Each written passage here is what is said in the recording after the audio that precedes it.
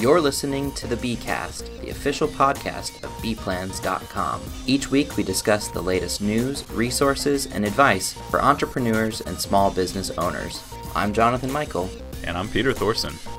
In this week's episode, we show you how to write a business plan in under an hour, learn the basics of content marketing, and discuss 3D printing. So Peter, episode 1, in the books. How are you feeling? In the books? On the books? How did you feel? Oh, it was all right, I guess. We have episode 2 coming right up. I'm a self-critical person, so I feel like it was okay. I gotta tell you, critical reception, very high. We've had a lot of critical, I agree. Dozens of listeners. It was very critical. So thank you guys for listening to us so far. Excellent. What are we going to talk about today?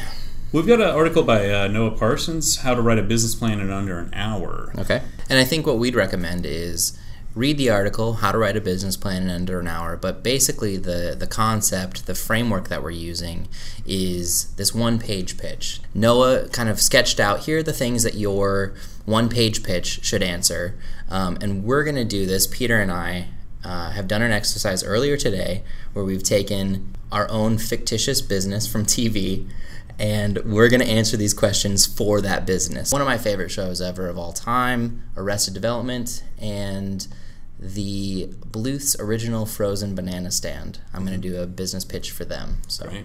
There's money in the banana stand. There's always money in the banana stand. Little known fact, I was actually promoted today to Mr. Manager, so I feel pretty good about that. Of this podcast? Yeah.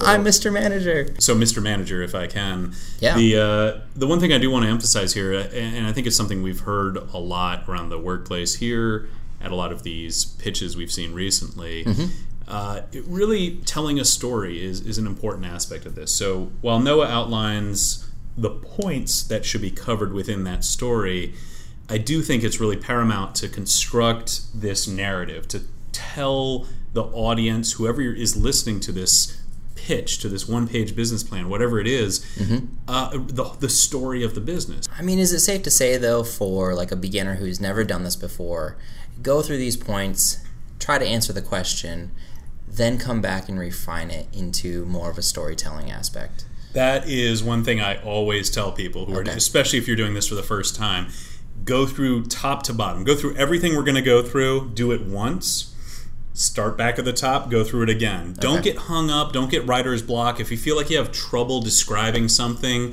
put down whatever comes to mind, get back to it the next time, because you're going to go through this thing 400 times. Okay. I think that's enough introduction, right? We can kind of roll into this. Yeah, I think, the first step, the value proposition, that's going to be the hardest thing. It's a bit like the executive summary, and I think that first sentence, the description of what your business is probably the hardest thing to write. So, Jonathan, what's the value proposition for the banana stand? Okay, here we go. Bluth's original frozen banana stand. Value proposition is: we provide cold bananas in a delicious brown treat. Cool off with this afternoon delight, a frozen banana dipped in hot fudge with your choice of special toppings. All right. Could rhyme a little more, but I think that's fine. Okay. Yeah, no, it's very succinct. So, again, when we look at this value proposition, in a way it should tell the story. It should also somehow summarize a lot of the major points in a business. So what we're looking at here is, it's a frozen banana. It's got the hot fudge, so it's different from just a frozen banana. Special toppings, so it's customizable. Yeah. I might suggest you want to add something about the location, the convenience. Okay. What types of customers are coming to this. But again, you start to run out of words, right? To make this in a summary. So you got to make an economic decision in terms of what you're including, but you also really want to summarize that personality, the uniqueness of your business in this value proposition. And something that Noah also suggested in the article is maybe for each one of these things, start by trying to write it within the limitations of a tweet, 140 characters. That's a good way to force yourself to be succinct. Absolutely. And, I'm from kind of the school of write too much and edit back down. So whatever works best for your personality. Let's talk a little bit about the problem-solution pair. Here what you really want to describe is what's missing in the world and how do you fill it in. Okay, and I think I got this part down. So here we go. The problem is the customer is hot, hungry, and looking for a special treat. And the solution is that our frozen bananas cool you off and fill you up. And let's face it, they're fun to eat on a stick. They're more nutritious than the cotton candy or ice cream treats that you'll find on the boardwalk, and they won't cost you an arm and a leg or even a hand to buy. Okay, great.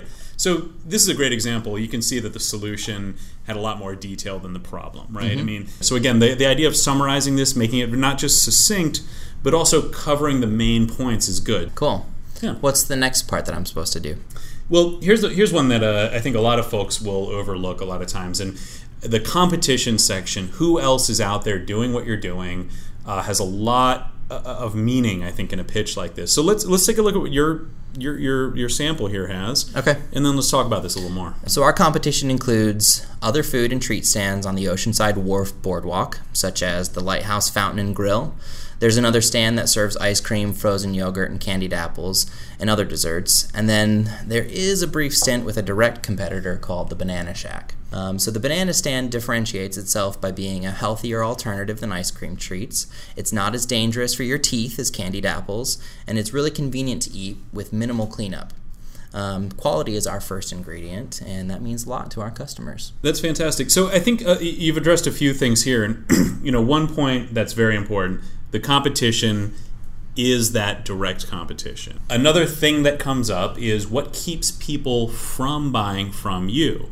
Okay, so like maybe an example would be if there's a jet ski rental place nearby, that could be competition for me because it's something that they can do with their time instead of buying a treat. Yeah, exactly. There's maybe no pause during it, or moms don't want their kids buying frozen bananas because they'll get cramps on the jet skis. I got it. Okay. So what's next after competition? What's the next bullet point that I need to answer? So I think one very optional bullet here is the funding needs. Noah describes this as this idea of like, if you're early stage, you need some money to get off the ground.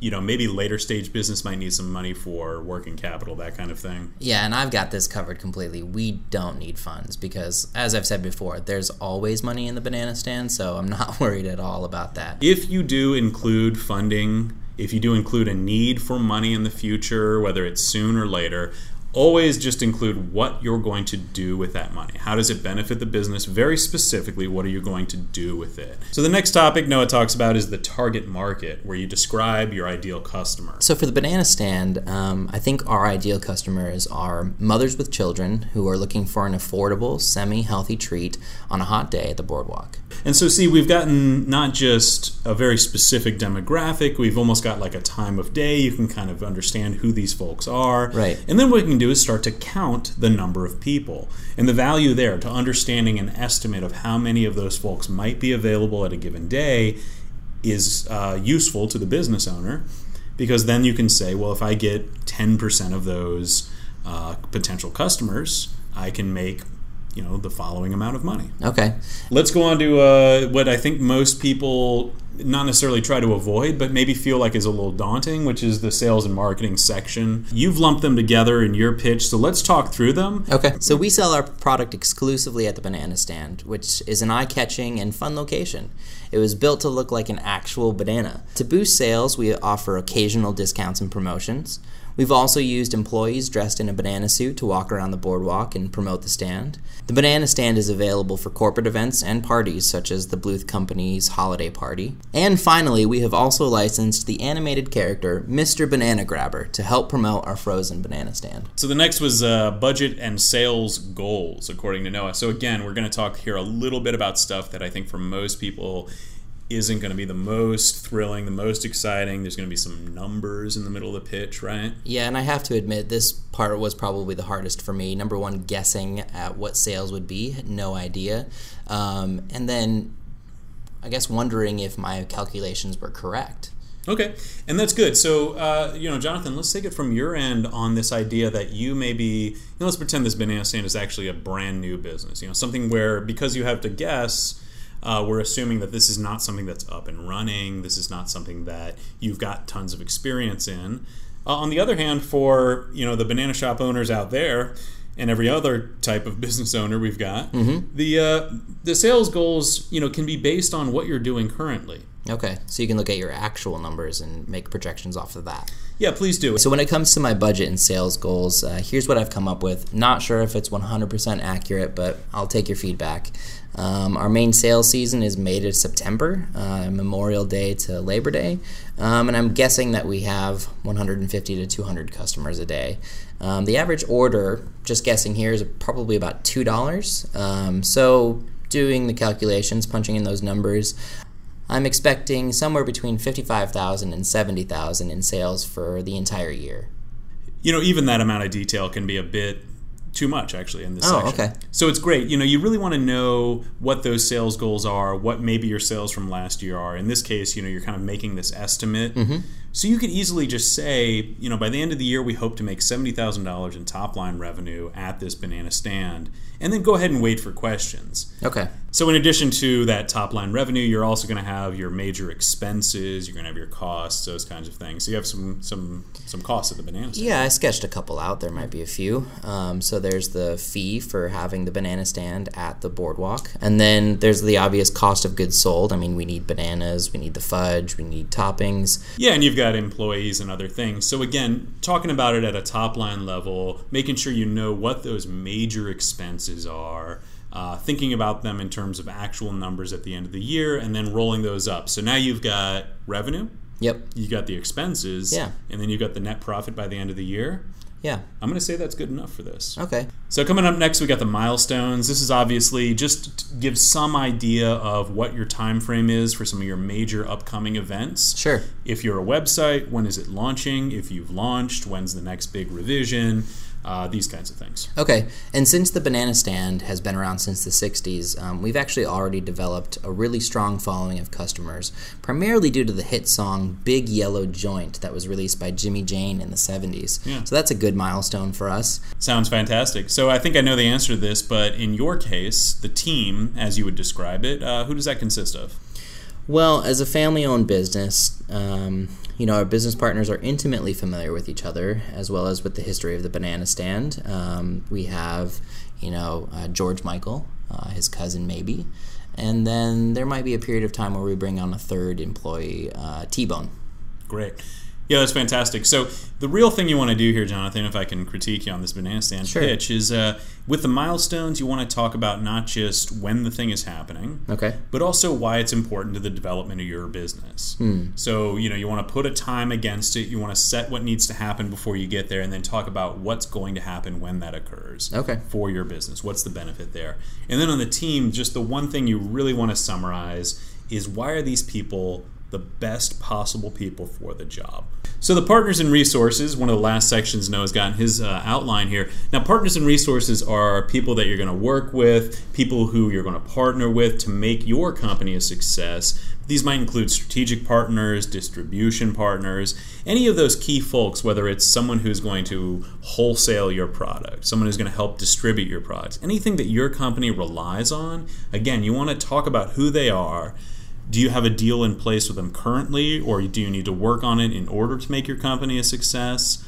I mean, what's going to happen between you and other businesses that's going to help make you successful? Yeah, and I think for the banana stand, it's in our best interest to maintain a positive relationship with the vendors who provide us with materials like the bananas and other ingredients at those wholesale prices.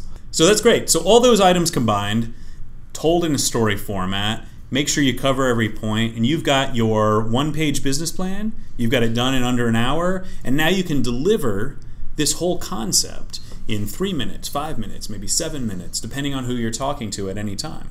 Yeah, and I gotta admit, that was the first time that I've done something like this to this full extent, and that was really fun. I think what I'm gonna do, we have an example on Noah's article from Garrett's Bike Shop, which is made with the live plan pitch template, and what we're gonna do is make available the banana stand from the Bluths as a download of a pitch page, so you can see that in action with the graphs and things like that. So that's great, Jonathan. I feel like we really covered this article by Noah Parsons on bplans.com called How to Write a Business Plan in Under an Hour. I think the takeaways, we had some fun with this banana stand that you worked on using his outline. It's also available in Live Plan, which is great. But I think really the exercise here is something that any business can do if you're at any stage at all. If you are thinking about leaving your job to go pursue your Etsy business, think through all of these items first. if you're up and running, if you've been going for 5 years and everything's strong, think through all these items. See which ones are more difficult for you and tell that story your own way. Make sure you get through the whole thing. And we just believe it's going to make you stronger, whether it's applying to funding, talking to your partners and relationships, even talking to potential employees into the future. Yeah, so definitely check out that article on bplans.com. And we actually have a free member resource on the website. It's a one-page pitch template. So if you want to try to do this yourself, answer those questions for your business or a business idea that you have, it'll be a really great resource for you to get. And we'll have notes for that in the show notes for you to link to and download.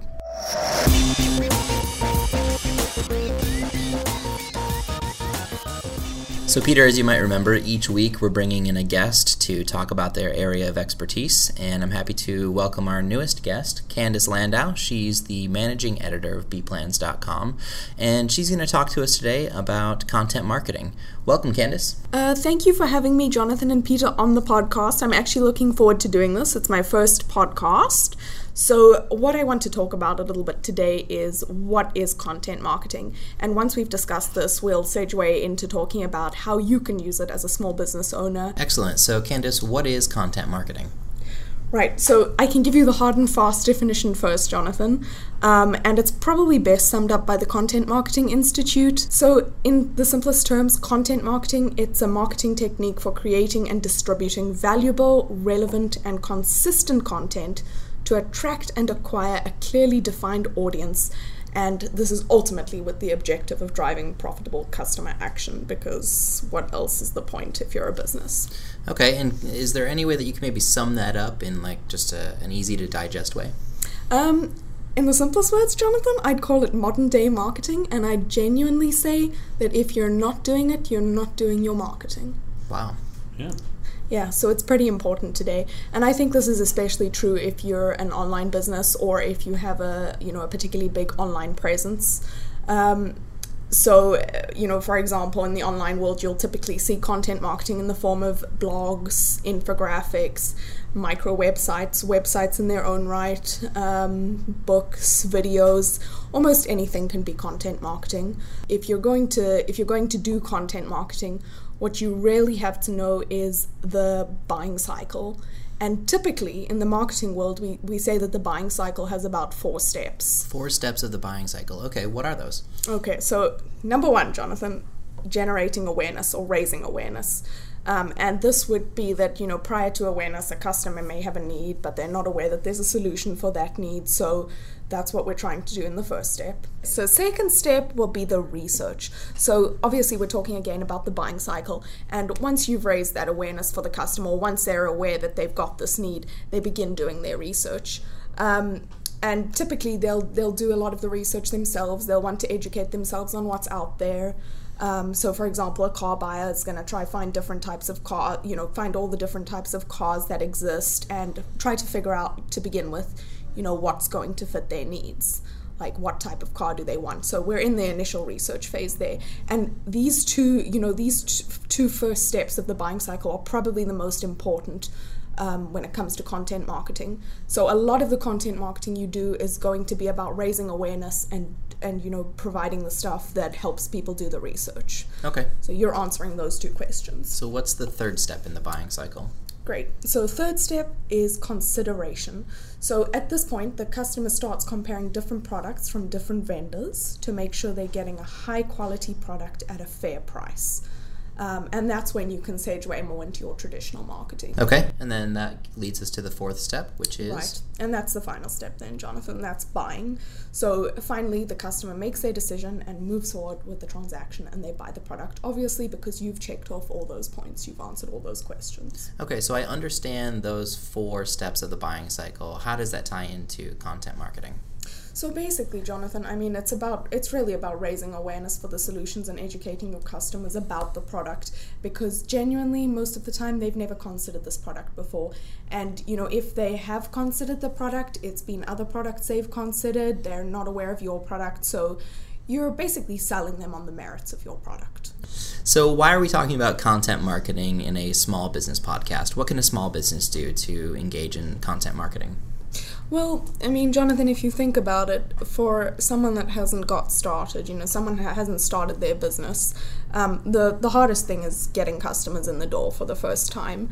And even if you have started your business, you've still got to maintain that relationship. You've still got to keep them coming back. You've still got to, ensure that they love your product, that they get value out of your product, because that's the core of content marketing, that you are providing value. So Candice, let's have a little fun here. So let's think about some of the users, some of the listeners that we've got already, and just let's brainstorm. What could they do for content marketing? So I've got a friend who sells custom-made headbands on her Etsy shop. What's something that you would recommend for her to do when it comes to content marketing? Oh gosh, Jonathan. Well, she's got an online business, obviously, so she's probably, pretty comfortable online. I'd say, if she doesn't have a blog, she should definitely have a blog. She should be, getting people to model her headbands, potentially. Yeah. She should be putting those headbands on Pinterest.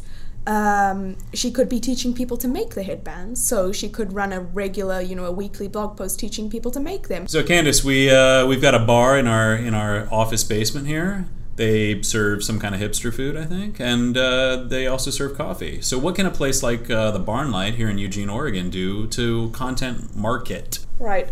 Well, one of the stores that I regularly go to is Michael's. I also go to Joann's because I'm a bit of a crafter myself, and something they do that's really great is they give me the option to sign up for their texts, and in doing that, I get a weekly text whenever they've got a deal on or when they're running free classes in their store. And even when I'm not, even when I don't want to buy anything, when I don't want to top up my supplies, the fact that I'm getting that message means I think of them. And more often than not, when they've got a good deal on, like a 25% sale, and maybe it's a sale on frames or something, I go in, and I'm not interested in buying frames, I'm interested in buying jewelry supplies, but it got me thinking about them again. Yeah, so Candice, that's great. I've got a friend here in Oregon. He makes guitars. We started him on a content marketing program recently, started posting some blog posts about why he flies all the way to Italy just to find some wood.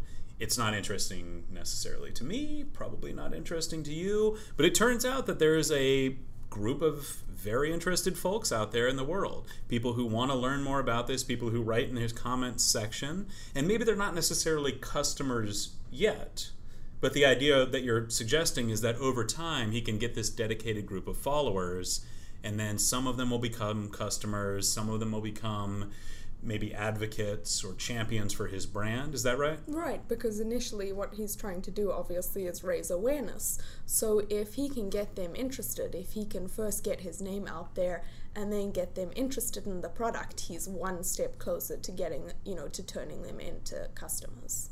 Excellent. Well, I think that probably does it for us for the content marketing segment. Thank you so much, Candice, for taking the time to explain that to us and to our listeners. Well, thank you, Jonathan, Peter. That was great fun. So guys, one other thing that's been coming up a lot lately over the last couple of years here really is this notion of 3D printing.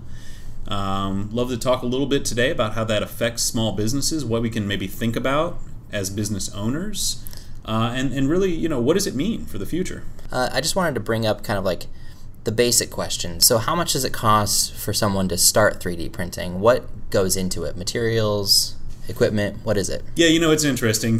Certainly for hundreds of dollars, but up to thousands of dollars, you can, find yourself putting something together that might or might not work for you.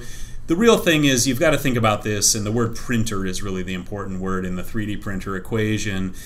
Just like, the dot matrix printers of their days. Is that too old for you, Jonathan? It is. It's I too have old no a idea what reference you're for talking about. It's basically an issue of quality. So the surface might be very stippled or rough. In a lower quality printer. As you go up the chain, the surface can increase in quality, the quality of the material, the durability of the materials, the types, the resolution of materials. All of these things will increase up to the point where you have things that look like they might have come off, a normal assembly line. Sure. So this is becoming more and more something that regular people, hobbyists, can actually pull together and start using. Right. And what's interesting is I actually recently bought a 3D printing pen, And if you sort of don't know what that looks like, that's a bit like a glue gun, but it's the same concept. It basically melts the plastic and allows you to form creations in 3D, to build them up in layers. How much did that pen run you? That's under 100. Oh, under wow. 100, Jonathan. So you're definitely looking at prices coming down. But as I said, it's sort of the glue gun reworked. Yeah. So what have you made with that? Not much of anything, to be honest, Peter. It is all well and good. I've attempted the Eiffel Towers that they obviously show on the Kickstarter projects, but those haven't turned out well. Actually, controlling the flow, you know yourself, is very hard. Well, Candice, that kind of leads me to a point which, I can't help but make, and I'm not trying to be cynical here, but I've seen a lot of this talk about the democratization of production, this idea that every human can now produce the things that these, diabolical factories can produce, and now I can finally make my custom version of blank. And it's very exciting up until I hear what that blank actually is. It tends to be a model of the Eiffel Tower, or a new mug, or a toy that represents some cartoon. Or a plastic spanner. Literally a fork. Yes, and in fact, your point is great. The NASA example that we're holding up as kind of the proof of concept here is literally, and you said spanner, but here in the United States we say wrench, so we're all learning something. Wait, to that point, Peter, what's interesting is you say that's a big worry, but at the moment, I mean, even with being able to buy 3D printers and use them in your own home, the fact that you've got to know how to use CAD software, and that's computer-aided design software, is a whole other barrier in itself. Even if you do learn to use it, you teach yourself to use it like you would teach yourself to use Photoshop, the price point is, something that most people can't afford. And to bring it back to small businesses, that is absolutely a major consideration. There is not an easy inroads, unless you are already pretty savvy at computers, to simply start producing 3D printed materials tomorrow. Even if you know your 3D modeling software, even if you know the connection between that software to the physical printer, and then you have some idea of the quality of the good that will come out, there is still a learning curve, even with all three of those knowledge sets intact. Right, unless you're starting a 3D printing business, and obviously you've fairly recently mentioned to me that you know someone in town that has actually got his own business, and one of the things he does is 3D printing or 3D modeling. Right, it's for rapid prototyping, and I think this is a great point here. One of the things that I think many small businesses should be aware of is that you don't necessarily need to produce the printing product yourself, produce the printing process yourself. You might want to work with a company like the one Candice described, which is sort of a rapid prototyping house. Where you go to them, you describe what you want, and they're used to seeing, sketches on napkin backs, and they are used to producing the thing that you need produced. So this will be quicker than shipping a model out to, the Chinese factory that will then produce the item, and you can also run tests on it. So, out of interest, what about printing something like coffee? Candice, did you just say print coffee? Well, what MIT's actually or a couple of students at MIT have actually recently been able to do is print ice cream. And they've done that by hacking a Solidoodle pen, a Solidoodle 3D printing pen, and something else I can't remember off the top of my head. But yes, so apparently you can print ice cream now, so maybe the future of a small business will involve printed coffee. I don't know. That's a terrible idea. I'm just going to be sitting in the corner 3D printing ice cream into my mouth. Forget about productivity on any other level. I don't want to imagine printing anything into your mouth. Let's go around the room. What do you think of 3D printing? Do you like it? Do you not like it? What are your thoughts? Peter?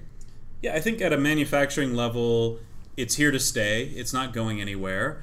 We're going to see it increase in quality. Rapid prototyping is going to be dramatically increased. We might see some very cool, never before considered product types comes out of that. I think at a small business level, we're going to see new businesses emerge as a result of this kind of product and technology. I don't know if it's going to affect the main street businesses as much, but I do think it's nice to have a feel for the pulse Yeah. So I would suggest, as a general rule, to just stay in touch with what's going on in that industry. Maybe get to know whatever your local rapid prototyping or your local production house might be, and think about it on your end. Maybe there is a custom product that you could start to produce, and maybe talk to that house about how to do that. I would go ahead and caution against, unless you are that high level, I might say geek level, in which case you're already buying this machine. Yeah. Don't go out and buy one tomorrow assuming that you're just going to be able to print out everything you need. The NASA example is fantastic. I think it's a great case of thinking about this as a truly innovative concept. It's not just that they created a wrench, it's that they didn't fly the wrench from Earth to space. Right. And that's what's really interesting about that piece. They didn't not just fly the one wrench, they didn't fly thousands of different tools. They waited until the tool was needed. They knew they could produce it. They produced it when and only when it was needed, and then they had it for that purpose. So they saved, in this case, tons of actual literal rocket fuel. Yeah, that's pretty awesome. Candice, what do you think? I mean, for me, 3D printing is definitely, something I'm interested in, and perhaps that goes back to the fact that I'm a bit of a maker myself.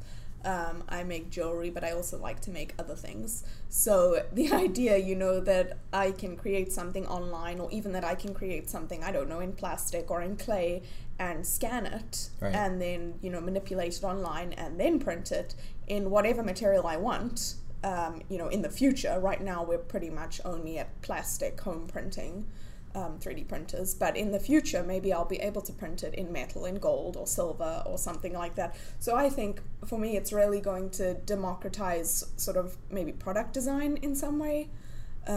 It's going to bring that right into your home, and I think it's not my favorite item I've seen printed, but it's perhaps one of the more innovative uses of a 3D printer. There's a company called Crayon Creatures, and basically if you have a child and your child's maybe 5 years old, 4 years old, and they're creating all these crazy drawings, what you can do is send the drawing in, and the company will turn that drawing into a 3D figurine, which they will print out and send to you. So it's, it's sort of actualizing an idea, a drawing, and I think that's great. That's great. One copy to the parents, one copy to the therapist. It's good. Yeah, exactly. What does this mean? Mm-hmm. Yeah, so I guess for me, I feel kind of agnostic about it. I don't see anything wrong with 3D printing. I think it's fascinating, the advances that we're able to make in technology. But I also have a hard time just visualizing what kinds of things people can do with them. So it's really fun for me to kind of see all of the things that people are creating and innovating on their own. And it feels like around every corner I'm being surprised by this thing that people are 3D printing and that thing that people are 3D printing. So I'm really fascinated to see where it continues to develop. That kind of goes back to my idea, though. I have never been fascinated by what someone has printed at home. And I'll be honest, I feel like I totally get the excitement behind it, and maybe this is your point about the Apple Watch. I want someone to excite me about the democratization of printing. I get it at an industrial level. I love that there is huge potential at the local level, meaning, I could now go down to the street the same way I do to Kinko's to get something professionally printed. But if I owned one of these at home, and I'm extremely excited to start my printing process, and I go home today and I print out what? What is it? And maybe this is a fun time for our listeners to just write in, what would be very cool? I've heard fork. I've heard a bolt for my oven. Yeah. I've heard a gun. Someone actually suggested I print a gun, and I'm not sure what he hoped for there. So if you're listening to the podcast and you have an opinion about 3D printing, we'd love to hear it. You can email us at bcast@bplans.com, or if you'd like, you can give us a shout out on Twitter. Our Twitter handle is @bplans, so feel free to give us a mention and just use 3D printing as a hashtag. We'll see it and tell us what you think. So one more thing that I wanted to do with 3D printing is just kind of go around the room. Peter and Candice, local level, industrial level, what's the coolest thing that you've seen with 3D printing so far? All right, so for me, Jonathan, and I can't remember what TV show this was on. I feel like it was How It's Made or Mythbusters or something like that. But basically, this someone that printed the 3D printed a bicycle, and I think that's a really interesting concept, that you could print something that actually works in real life. Now, I'm not 100% sure that it lasted very long, but it was a good idea. You know, Jonathan, I love this project called Enabling the Future. It's a hand replacement, a prosthetic hand project. And, you know, what's cool about this is it's not just this idea that a 3D printer can produce a thing, but it also is this idea that as soon as you have the printer in a country where maybe the prosthetic isn't available, the printer itself becomes a means of developing a community around enablement. So, I mean, how cool is that? We're taking a little bit of that power away from the bureaucratic, maybe hospital, maybe expensive process. We're, you know, giving literally children hands when they didn't have one, so that's beautiful and everything. Yeah. But it's just a very cool use of this, and I think, again, it's not an at-home use, but it's a localized use. I mean, you see higher end work at Boeing, but this is at a very sort of personal level. So it's very interesting to look at. Yeah, that's really cool. It kind of ties into some of the things that I've seen that I'm most fascinated about with 3D printing, and that's in the medical field. I see scientists working already on developing ways to print human tissue for skin grafts, and I think even the goal there is to be able to print organs, artificial hearts, artificial lungs. So that's really fascinating to me, I think. That's great. So you're saying they should print Oregon? No, organs, like the pipe organs. Nope, human organs. Nope. Interesting. And on that note... Absolutely. So thanks for talking about 3D printing, guys. I think that'll do it for our podcast, and we are out. If you have a question you'd like us to answer on the show, send us an email at bcast@bplans.com. That's bcast@bplans.com. Our theme music is by Jasinski. The Bcast is brought to you by Palo Alto Software, makers of bplans.com and LivePlan. Visit bplans.com for everything you need to start planning and growing your business.